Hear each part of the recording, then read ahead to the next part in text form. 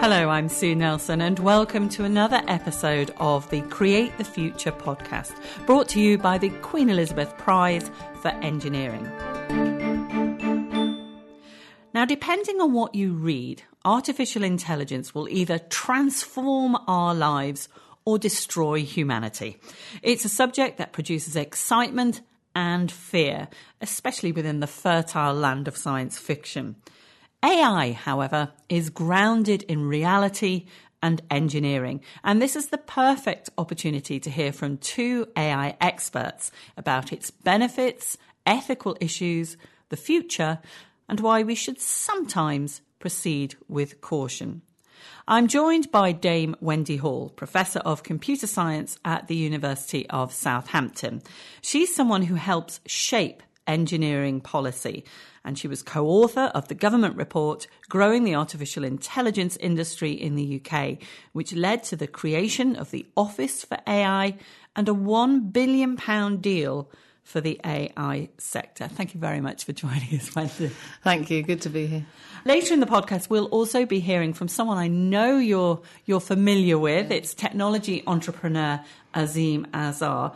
So first of all, I just want you to listen to this. This is how he defined AI. Artificial intelligence is this catch-all idea that somehow we're going to get computers to undertake some new tasks that we often thought were things that humans were exceptionally good at.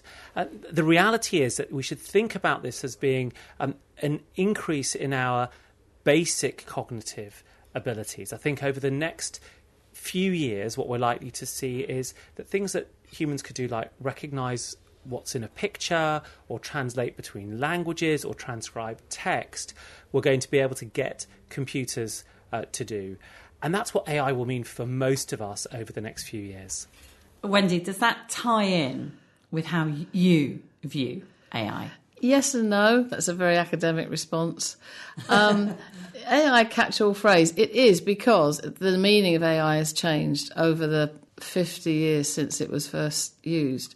Ideas about machines that could think or outperform humans have been around in science fiction for a while. But the whole area started really with the study of this that we now call AI, artificial intelligence, started with Alan Turing in 1950 when he published his paper, which effectively was a paper about can machines think. And he really got the whole idea going, because this was before we had computers, of course. And he was envisioning a world where we have computers that could think as human beings could. Now that is what started the idea, and the term was coined in the States in the 1960s. But today, when we talk about artificial intelligence, we really mean machine learning, and this has come out of the neural network advances, and it's all about machines being able to process and analyse a lot of data very quickly to come up with answers, decisions, recognise a face, the things that Azeem talked about. So it's moved, that bit of AI is not about can machines think like human beings, it's can machines do certain tasks better than human beings, faster, better. And it's interesting, Azeem used two examples. One is face recognition. Now, when I started in computer science in the mid-80s, lots of people said face recognition by machine was going to be impossible. Because one of the wonderful things about the brain is we can look at a picture and work out what it's about. And people were saying in the 80s, machines will not be able to do this. And today we have machines that, because they've been trained on lots and lots and lots of faces, and the algorithms are better, the faster machines, the world has technology that can recognise a face, sometimes even from just the eyes. So even if people are wearing a mask, the machine can recognise a face, which a human being can't do. Then Azeem also talked about natural language processing and speech translation, which is something human beings, if they're specially trained, can be very good at.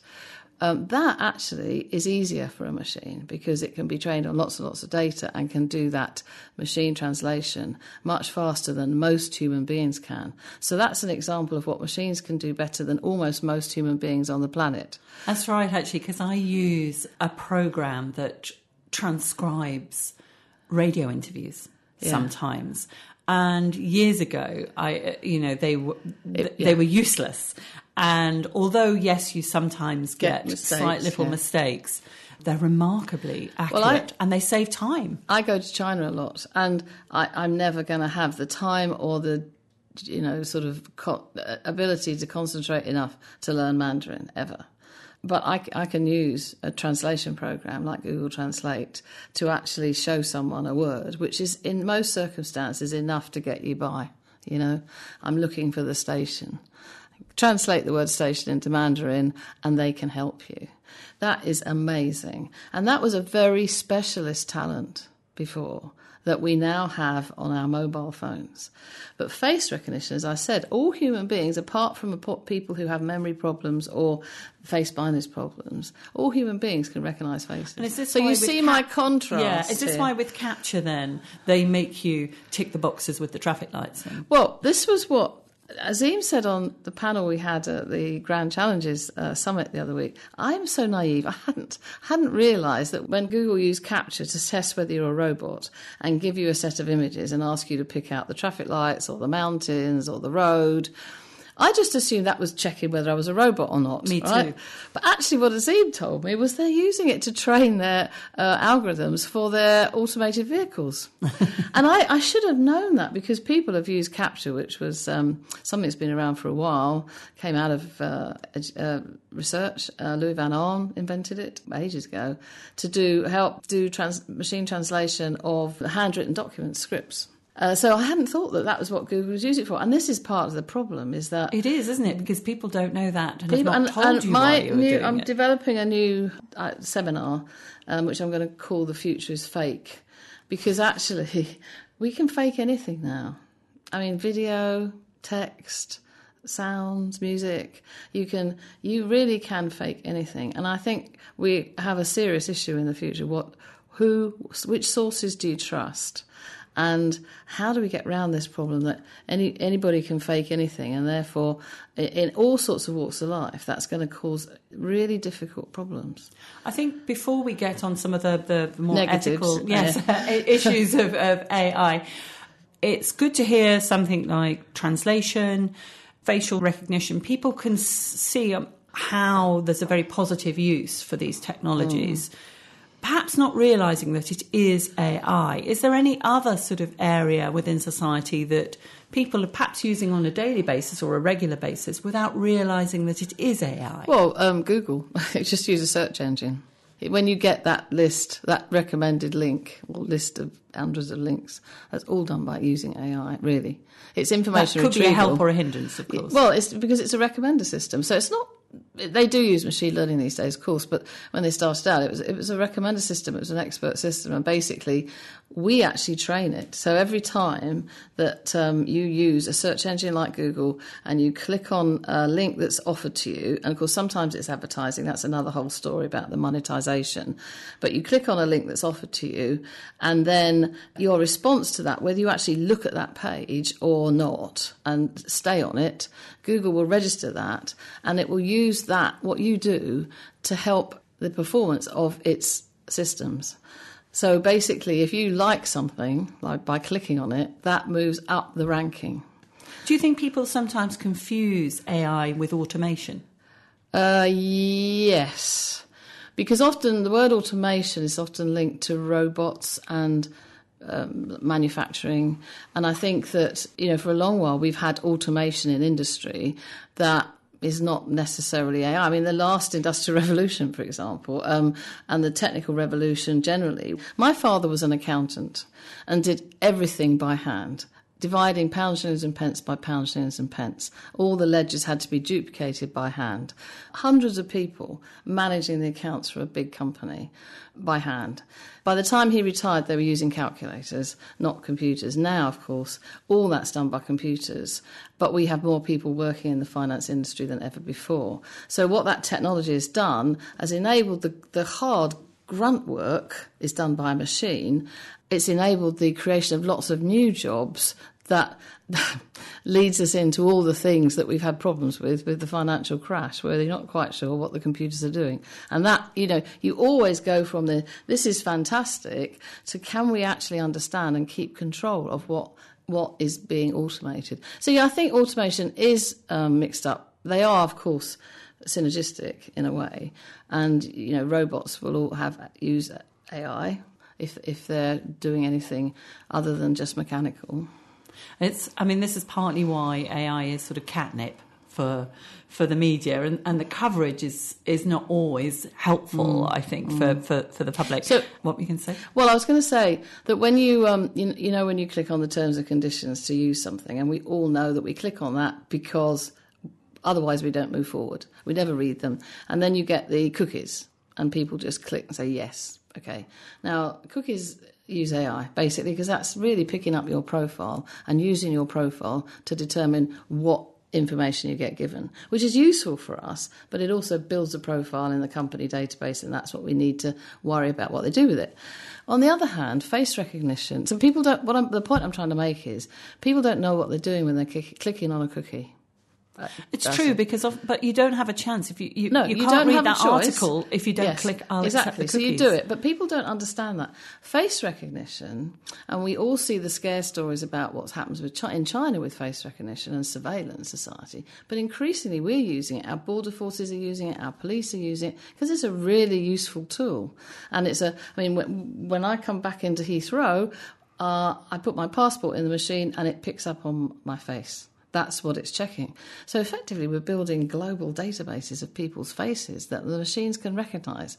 And people will understand that. I think this is where we're going to start to see backlashes, because people understand that their face is being used to recognise them, and that will frighten people and might move us into more of a debate about who does what with that image of you, and who are they allowed to share it with. Well, this is what Lord Brown, who's the chairman of the Queen Elizabeth Prize for Engineering Foundation, had to say about AI in our very first Create the Future podcast. AI is lifted in a sea of hype, and so people get worried about, of course, the hype leading to conclusions that may not be real, that robots will eat us all, or we will have, we would all be extinct because machines will take over. This is far from the truth. AI is very important and will be developed, I'm sure, for many applications. The idea of general intelligence being artificial will require us, I think, to first define what we mean by general intelligence. No one's got there yet. So we've got a long time to go, maybe infinity. I like to think that a lot of these scares need to be put in place by people who understand a little bit more of the context. Well, I'm with someone who definitely, hopefully, I understands a lot of the context of this. Wendy, what's your definition of general intelligence as opposed to artificial intelligence? Well, you usually talk about general artificial intelligence, but maybe he's alluding to how do we define intelligence anyway, which is always the problem. How do we define intelligence in terms of what we do as human beings, what makes us intelligent, and do we have things, additional features like a conscience that machines won't have? So I have a lot of sympathy with what Lord Brown said, and it is, we are a long way off ever having any idea how to build software systems, a machine that has any sort of general intelligence. AI is going to be, as he said, incredibly important. I wouldn't have done all the work I did done with the review and the sector deal if I didn't believe that. I think AI can make our lives a lot better. There will be job losses, but there'll be huge job creation.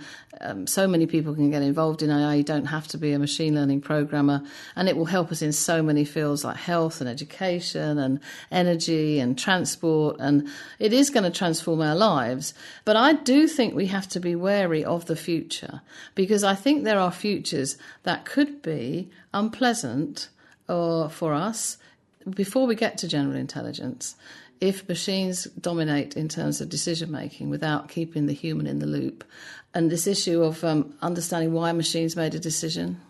is here today. And that's the thing that frustrates a lot of people, is that you don't get to speak to a human being. It's not just getting to speak to I think you're right. It's a decision by a human being. Yes, and we're talking sort of about two different things, but people do, you naturally go to this because in my future is fake, I know you're a human being because I'm sitting here looking at you. But generally, when you're talking to something you can't see, you have no idea if that's a human. In the near future, you won't know whether that's a human being or a machine. That's no different to the early days of the internet, and still continues. No. You don't know whether the person you may be speaking to via whether it's a dating app or just email or somebody doing a chat bot for a store or a company, whether that's a real person or not. But we're going to be getting a lot more of it. Right, and when you're dealing with a company, you don't know if you're going to be dealing with a human being or a robot. Do we need companies when they're selling stuff to us or telling us why we haven't got our insurance or why our insurance has gone up or why we can't book that ticket at that price? Do we need the company to tell people, actually, this is a robot, not a human being? Effectively, then, we've got a really good technology, a transformative technology that, as you say, is going to make our future better. It's going to advance in a lot of ways, yeah. The difficulty is in information and data in terms of consent and this, what's fake, what's not. So they're these sort of ethical questions. How do we deal with this? I know it's something that lots of people are thinking about, but how do we keep I suppose it's how do we control it? I think at the moment we have to talk about, first of all, ethics is something that is quite an abstract concept. No one taught me about ethics when I took my driving test, right? But we expect a car to have ethical principles in terms of the algorithms that is used for the car to operate on our streets, deciding which people it will kill in a certain circumstance. Right, know that. No, so an automated car, you've got a passenger in the car in the front seat. You're coming up to a pedestrian crossing. There's a mother and baby rush out on the crossing. Do you kill the mother and baby, or do you drive the car into the brick wall at the side of the road? It's like an episode from The Good Place. Yes. So this is the sort of decision that we make in a split second, and nobody talks about the ethical. You just try and do the least damage you can in that situation. A car will have to make a decision as to what to do at that point. Which brings it to it's only as ethical as the people who program it. Well, potentially, or the people who buy it. Right? Are you going to buy a car where the decision would be to save the mother and baby on the pedestrian crossing and potentially kill the passenger? You. Have you not heard this before? Now, this is extremes, right? It's extremes. So that's what ethics does. It looks at what are the boundaries on this? Where are the big decisions going to have to be made? And so I think that we will use automated transport in all sorts of controlled circumstances, but having automated transport on our streets with pedestrians and all the things that go wrong on an open street, with cars being driven by human beings and pedestrians and vans stopping by the side of the road and cyclists, I think we're a long way off that. But coming back to this idea of general intelligence, so my point was there about ethics being something that is quite abstract, and we have to think it's going to take us a long time to work this through, but we can't wait for the ethicists to tell us how to do this, because a lot of it will evolve as the technology evolves. And so what I talk about doing things in a socially responsible way, and often it's about making sure there is a human involved in the signing off of the process. So if you've got an AI system that's looking at, say, MRI scans to detect some sort of disease, tumours, cancers, whatever, and a decision's going to be made on the basis of the results of that scan as to whether somebody has treatment and what treatment they have, then I think, just like you do today, doctors have to sign off anything that any decision to somebody higher up has to sign it off as that makes sense. There's been due process. This is the treatment we will take. And I think we've got to make sure we do that. We have to apply those types of processes as we develop the AI. That's quite interesting, because we've had a few Twitter questions for you. And one of them was, let me just find it here. This is Amanda Groombridge. I'm sure she's submitted questions before, so to our other podcasts. So it's good to know we've got regular people interested in this. Yeah, which is, can AI be used to produce human disease pathways using AI to collate available data and develop inclusive information sharing and personalised drugs programs? Because this is a future she would like to see. Well, there's an awful lot packed into that question. The answer in principle is yes, right? AI can do that. And we talk about AI as being a way to save money in the health service, to increase the quality of service, for, less spend, because there is not an infinite pot of money. Whatever colour your politics, there is not an infinite pot of money to put into a system like the NHS. But we have more people living longer, more sophisticated ways of treating diseases, and everybody should have a better quality of life as a result of that.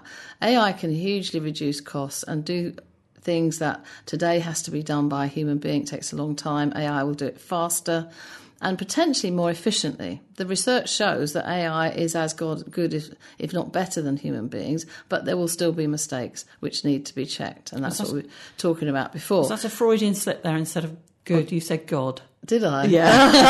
AI will be God. Well, okay, that comes back to the general intelligence, yes. It does, doesn't it? Here's another question we had. This one from... I've grouped these not together because these are more of the sort of gloom and doom ones. Avril Russell, she wanted to know what will happen if we build and unleash an intelligence that outpaces human evolution. Jeff Bannis also said, what do we do if AI machines tell us AI will ultimately eradicate humanity? And Rob Spence, can AI ever totally take over a system? So this is control again, isn't it? Well, coming back to what Lord Brown said, potentially it is an infinite time before AI can take over doing everything that human beings do. But as I'm making the point that along the way there are going to be crossroads at which, if we're not careful, we'll give more power to the machines than we want to. What Stephen Hawking said at the extreme, and others have said, Elon Musk has said, I think, if we could achieve general artificial intelligence, then machines would potentially out-evolve human beings, because we're biological and we evolve quite slowly, and machines, if they could evolve much faster than we can. I always like to point out, if you're a Doctor Who fan, the problem with the Daleks was they couldn't climb stairs, So there's a long way to go with it. And it's not in the most recent episode. No, they've learned how to do it, but that's the point, you see. But there are lots of things that could wipe us out on this planet long before we can build general artificial intelligence. Well, that's quite cheery. And hopefully artificial intelligence will help us sort out some of our problems, like climate change, like better quality medical care for more people. There's an awful lot to be hopeful about, but my point is we cannot early enough think about how we do this in a socially responsible way, because just as with climate change, we've done so much. Look at the quality of life the Industrial Revolution gave us in terms of heating, lighting, air conditioning, all the things that are now draining our planet of its natural resources. And, we have to make sure that we develop AI in a way that's for the good of humanity. Well, we heard technologist Azeem Azhar earlier with his definition of AI, and I caught up with him in London before a meeting just a few days ago to discuss some of the issues surrounding AI, some we've touched on today, and to also ask him, like you, some questions that were put forward by people on Twitter. Now, I began by asking him how he felt about its perception and why some people view AI as a threat, either economically or in terms of our democracy. I am worried about the misperception, and I'm worried that the media benefits from the misperception because it creates more alluring stories. AI is a tool. It's a powerful tool, but it's a tool nonetheless. It's a hammer, it's an iron, it's a knitting needle, it's a blender. That's what it is. The risks of AI come from the ways in which companies in particular, but also governments, choose to implement it and what they do with the consequences of that implementation. You spoke at the Global Grand Challenges Summit recently, and you did say that the inability to consent to changes was an issue with AI. What exactly do you mean by that? Well, normally we consent to the changes in our world by a democratic process. We vote for politicians, they make some laws. If we don't like them, we vote them out. What we're starting to see is that the way in which we, as citizens, access different resources is now mediated not by rules that we've agreed on, but by private companies, the Googles and the Facebooks and the Apples. And those companies, in their design decisions, are essentially creating or gatekeeping our access to resources. But we don't have a mechanism by which we can really say, we want to vote you out. We don't really like this. Now, the most striking example of all of this, I think, is something that's happened in the US. So Amazon sells a smart doorbell. They sell everything. The doorbell in question has a video camera on it. So when a visitor presses the button, it sends you a video feed of the visitor, and you can very conveniently from your bedroom say, I'm not in, and tell them you're not in. It's very convenient, it's very helpful. In the US, Amazon has teamed up with more than 400 local police stations or police services to create a virtual surveillance network. So now there's a police surveillance network running in those communities where the community members didn't get a chance to check into that, they didn't get a chance to vote for it, they didn't get a chance to agree the funding, to decide what kind of remedies there should be. It's coming through the back door. How did they consent to that technology and that service being put into their lives? And does that mean that their images are on that same database? In the case of these smart doorbells, what's happening is they're capturing the images of everybody who comes past, and they're capturing the images of the people who approach the doorbell. And in general, those images are being put up into the cloud somewhere. But what was particularly difficult, I think, with this surveillance network is that it is a network, it is aggregating the images and it's putting them in places where they could be inspected by people other than the homeowner. Carl Byrne on Twitter asked, what's been the biggest AI breakthrough that you hadn't expected, which I thought was quite an unusual take on it? Those are always the hardest questions. I think the thing that's caught me most by surprise has been the way in which the AI ethics community has coalesced and started to be a force. Back a few years ago in 2015 or 2016, one of the things I was concerned with was the way in which AI systems were coming out with lots of biases, gender biases, race biases, age biases, lots of problematic ways in which they were being implemented from a purely engineering perspective. And that gave rise to lots of discussions around AI ethics. By 2018, so only a couple of years later, there was a very strong AI ethics movement. Large companies were saying we need to think about this. The researchers were thinking about this. There were programs in universities. And I think the activists, academics, AI specialists in that field did a really tremendous job in not just raising awareness to the issues, but also galvanizing a meaningful response so that those considerations are now in the design and engineering modalities by which these products come to market. So effectively, you're saying that people responsible for AI didn't necessarily think through all the implications, and I suppose this might sound a bit rude, they're making it up as they go along. Well, yes, I think back in 2015 or 2016, they weren't thinking through the ramifications, and I would have predicted that things would be much, much worse and would be having to shout much harder by 2019. The problem is not fully addressed, but we're in a much better position because the AI ethics community managed to come together and tell stories that people could understand and activate us to say, look, these are important issues and we have to figure out how we address them. So the good news is that while the battle is still to be fought, the troops have been assembled and are ready to fight. Sarah Rose Gregory basically picks up that point. She asked on Twitter if AI is only as good as what they're programmed to be, what safeguards are in place for preventing, replicating the structural limitations, which you sort of touched on, but not just that. She said supremacy and patriarchy as well. We decide the values, humans, and so we have to have the debate about the values that matter. And while it's true that AI can absolutely reinforce the structures of the past, it can do something else I think is really interesting.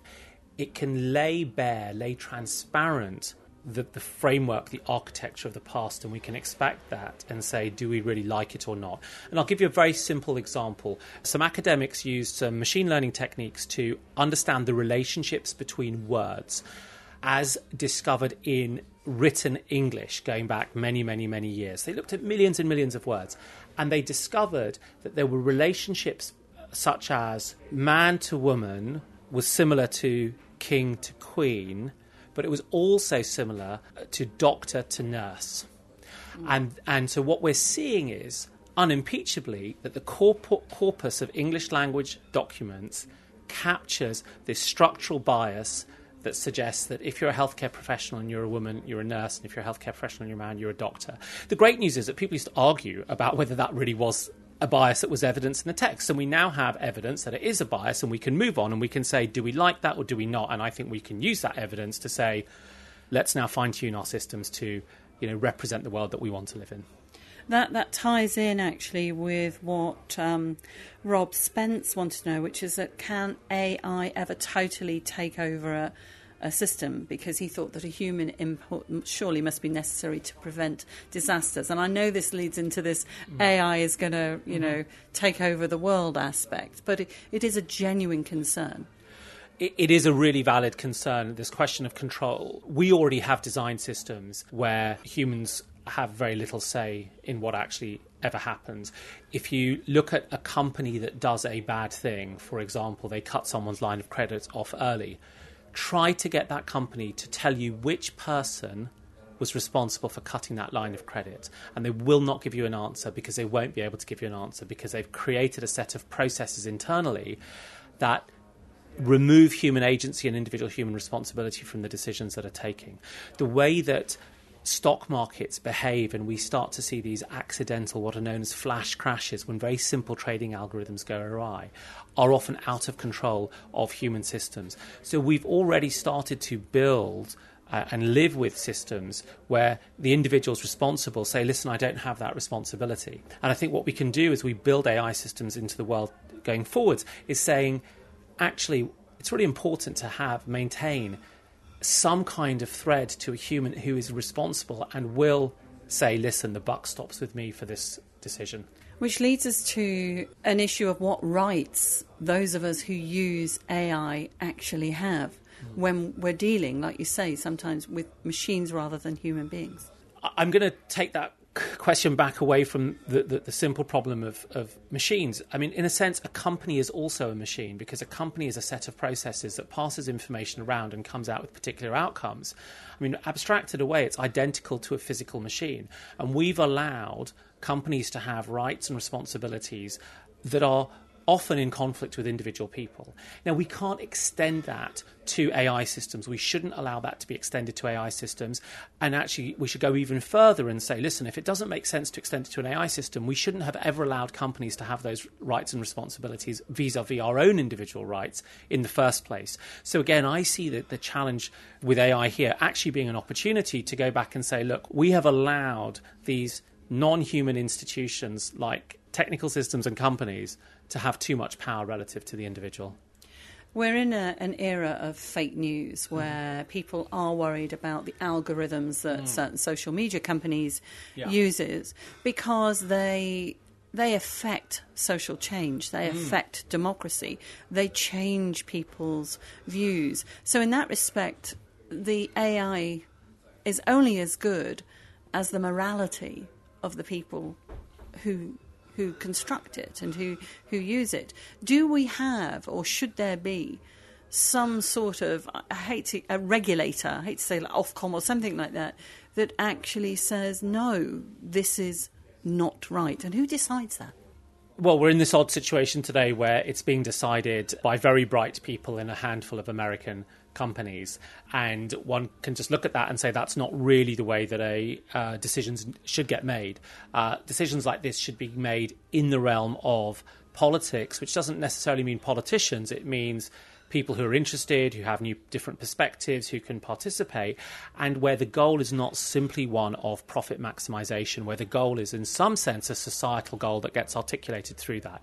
Now, whether we do it through a regulator or through some other mechanism, I'm reasonably open-minded, but it's clear that society needs to set the rules. Companies need to implement those rules and have systems that ensure they're complying with them. And someone else has to check that companies are adhering to those rules and then be able to enforce any sanctions that are required.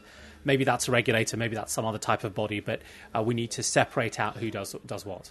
Basically, we as a society need to engage more, see its benefits, but also see where we have to, where necessary, take control. Oh, I hate to use that phrase, take control, but to limit it where necessary, so that we're collaborating, I suppose, rather than more of it's a tool. What's wonderful about the Royal Academy of Engineers is that it's about people engaging with these technologies, which as a whole society has not done. And really, since the 1960s, we have moved into a much more technocratic view of the world, and we've said there are experts who go off and figure these things out, and we as society are not going to engage with those experts. We're going to move into the Big Brother, Celebrity Love Island, Kim Kardashian economy, rather than an economy of inquiry and examination. Technology is far too important to leave to technologists. Consumers and citizens have allowed themselves to be lulled into this sense of immediate hedonism. Press a button on your smartphone and the pizza appears within 6 minutes. And the problem is that there are no free lunches. And the result of us not keeping an eye on what's going on and not being active is that we find ourselves in 2019 saying, wait a second, I don't have the control that I thought I had. These things are being done to me and I don't seem to have a voice in it. And I don't think this problem is solved solely by slapping technology companies, which I think is something that they often deserve. It's also addressed by individual members of the public starting to say, I'm going to understand the detail, I'm going to understand the debates, and I'm going to participate. So how do you see the future of AI? Do you see it as something that we will get right because we're having those conversations now, or do you see it as at a sort of knife edge, effectively, of it could go down a slightly more sinister route if we're not careful? I don't think we've got much risk of the sinister, glowing red eyes route that often is portrayed in the cinema. I think the real question is, this is going to be about power. And during the industrial age, we had industrialists who took power, and we had industrialists whose power was kept in check by people and by politics and by activism. And we're going through a similar transition now. And the question is not whether we'll have plenty of AI and whether it'll be wonderful for us. So we will have plenty of it, and it will have the potential to be wonderful. It will be really about the nature of how we divide up the rewards, financial and non-financial, and ultimately the power in that system. And if you're an engineer who's building these types of things, that may feel curiously divorced from your day-to-day. But in reality, it isn't. In reality, you build the system that is at the coalface that will be used in the case, for example, of a translation system billions of times a day by people from their smartphones.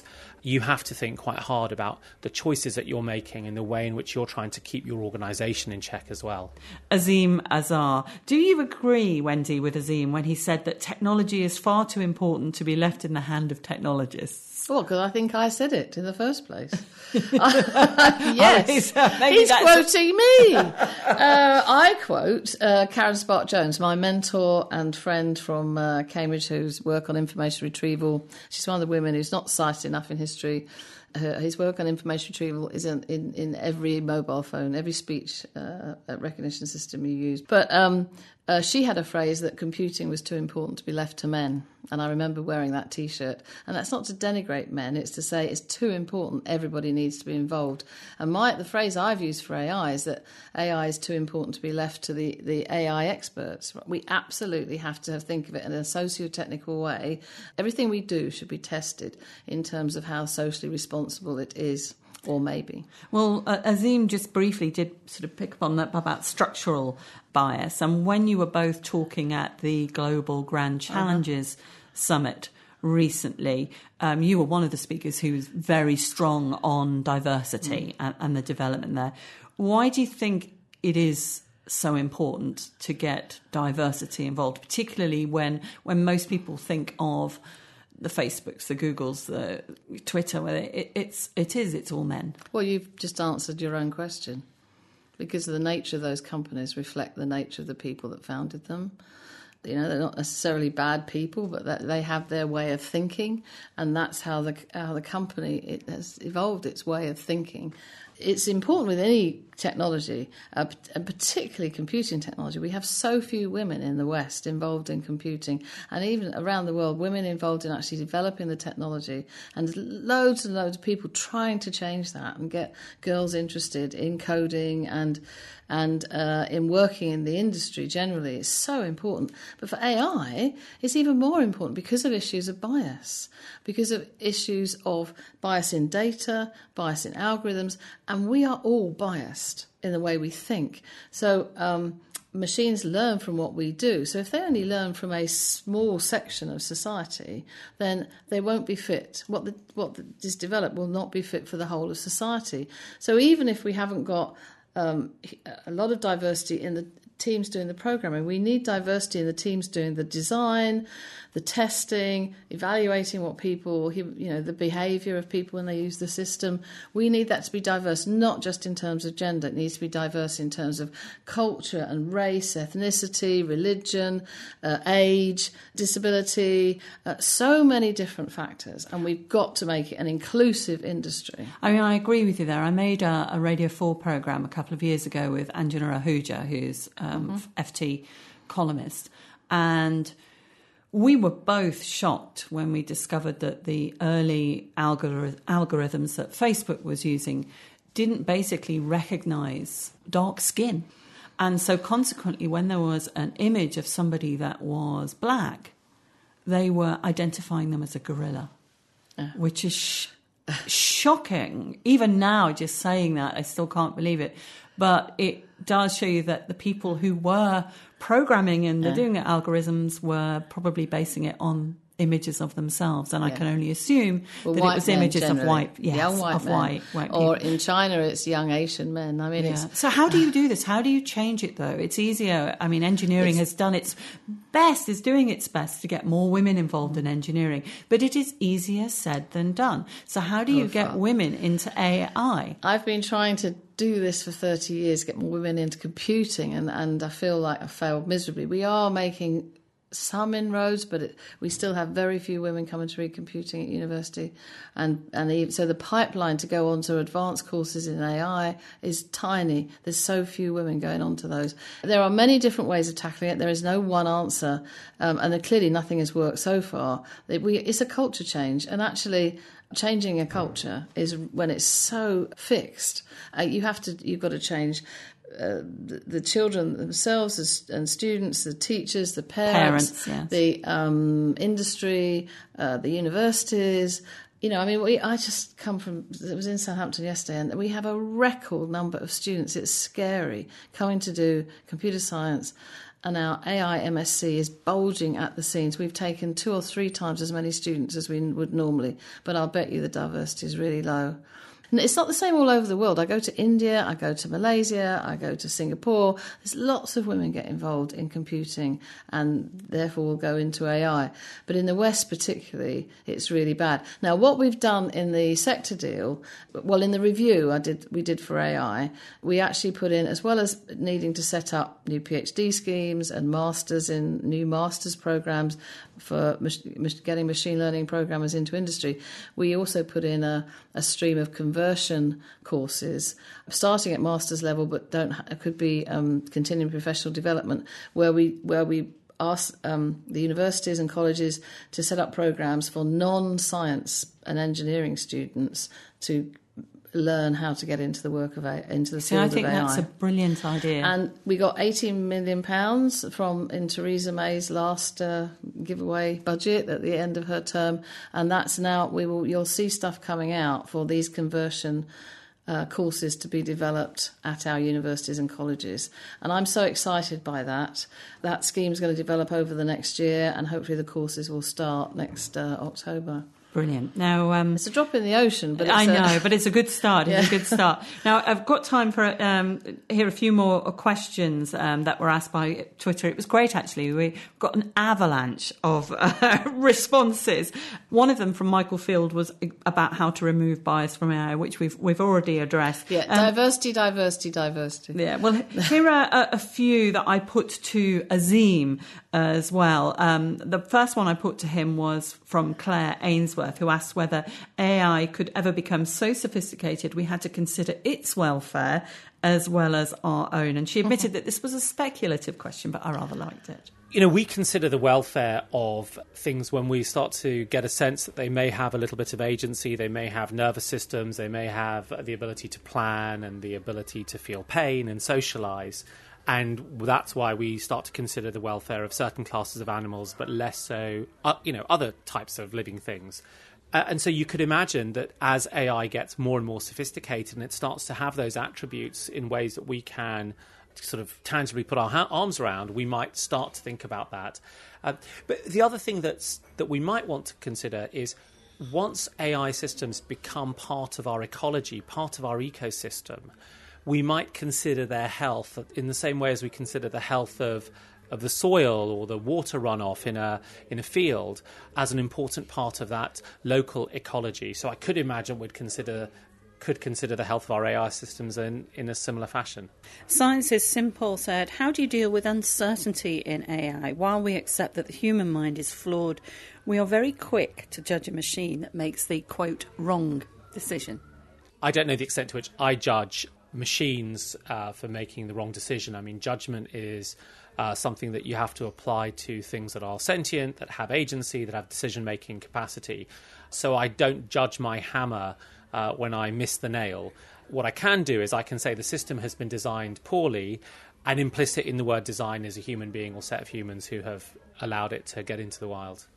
Jessica Ty asked, are there any areas or task types, etc., where you don't think AI should be used?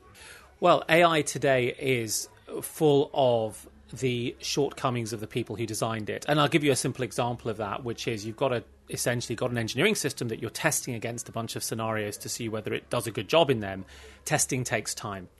Time costs money. So there's always a trade-off if you're an AI developer between how much testing do you actually do before you push something out into the wild. And so the more we care about the outcome, the more it deals with situations that are not very resilient or people who are a little bit vulnerable, we have to think, has the appropriate level of testing been done to make this system perform in an appropriate manner? Now, I got a question that I must admit I didn't understand myself, because it said, is Gödel incompleteness relevant to AI? Why? So you have to explain to me what Gödel incompleteness is, or maybe. No, I mean the Gödel incompleteness. Oh, I can't even pronounce it then. Yeah, so it's this idea that you can't define a system of logic that includes itself. So you always have to have some external reference, and I think it is. I'm not a sufficiently strong mathematician to talk about that. What I do say, and I think I probably have come across in the conversation today, is that AI is a really powerful and relevant tool, and our discussion should really be about how do we put these powerful tools into the hands of enough people and the right people to get to the kind of society that we want to get to that addresses the sustainability issues and equality and distribution and so on. There are a whole bunch of incredibly interesting philosophical questions, of which this is one, but in general not ones that will have an impact on where we go over the next 4 or 5 years. Okay, right. There's Azim under the spotlight there. And now some final Twitter questions for you. This was from Southwark Bell. As an AI professor, she was curious to know, do you have Alexa in your home? No. And I was thinking about that last night, and we haven't talked much about privacy and data sharing. There was a previous question I was going to pick up on about how we do data sharing in the health service to enable companies to have access to the data they need to build the algorithms. It's a really difficult problem.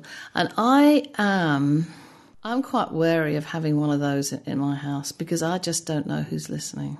That's so funny to come from a expert. This one's from because Debbie. I know how they're built, and I know that we have no control in where we are over what the Googles and the Amazons, what their own algorithms Well, it's like when are someone doing. spotted that there was an interview with, I think it was Mark Zuckerberg, and they noticed that on his computer behind him, he'd put a little bit of blue tack over his camera. And you Exactly, just say, "Oh," exactly. you think, well, if you're doing that, should we? But I don't know if we've got time for this, but there's a new thing. All the companies are now offering us 2-stage authentication, right? The basic way they're offering is you put in your password or whatever, and then they send an SMS message to your mobile phone, which you then get a number to type in. So 2-phase authentication. Now that means they've got your mobile phone number. Yeah. And we found out last week that Facebook are giving people those mobile phone numbers. Right? Yeah. Now, it's power and control in data, isn't it? and all the security experts say, well, actually, this is about control because they've just got another piece of information about you. And so that is not the way we should be doing 2-phase authentication. And that was a lesson for me.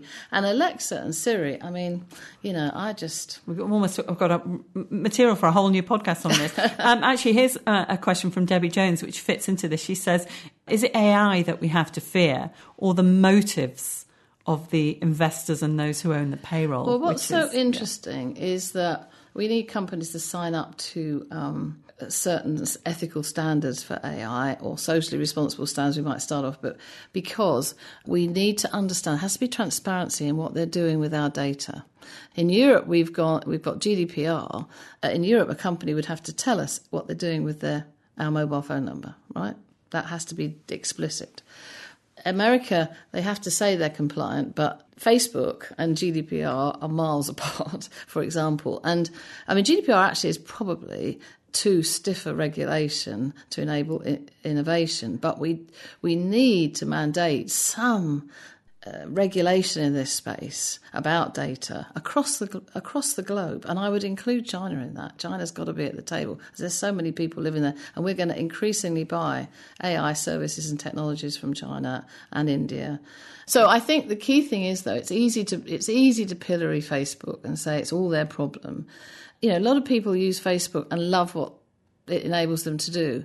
And Facebook has to make money. It's a company. It has shareholders. So it's nobody's saying a company shouldn't make money, but it is about signing up to some ethical framework. And we have to agree there are some emerging global ethical proposals for global ethical frameworks, which are very embryonic, will be very simple to start with. But I really think our governments have got to push for this. Professor Wendy Hall, thank you so much for joining me. I really enjoyed that. And my thanks also to Azeem Azhar, the technology entrepreneur and producer of the Exponential Review newsletter and podcast.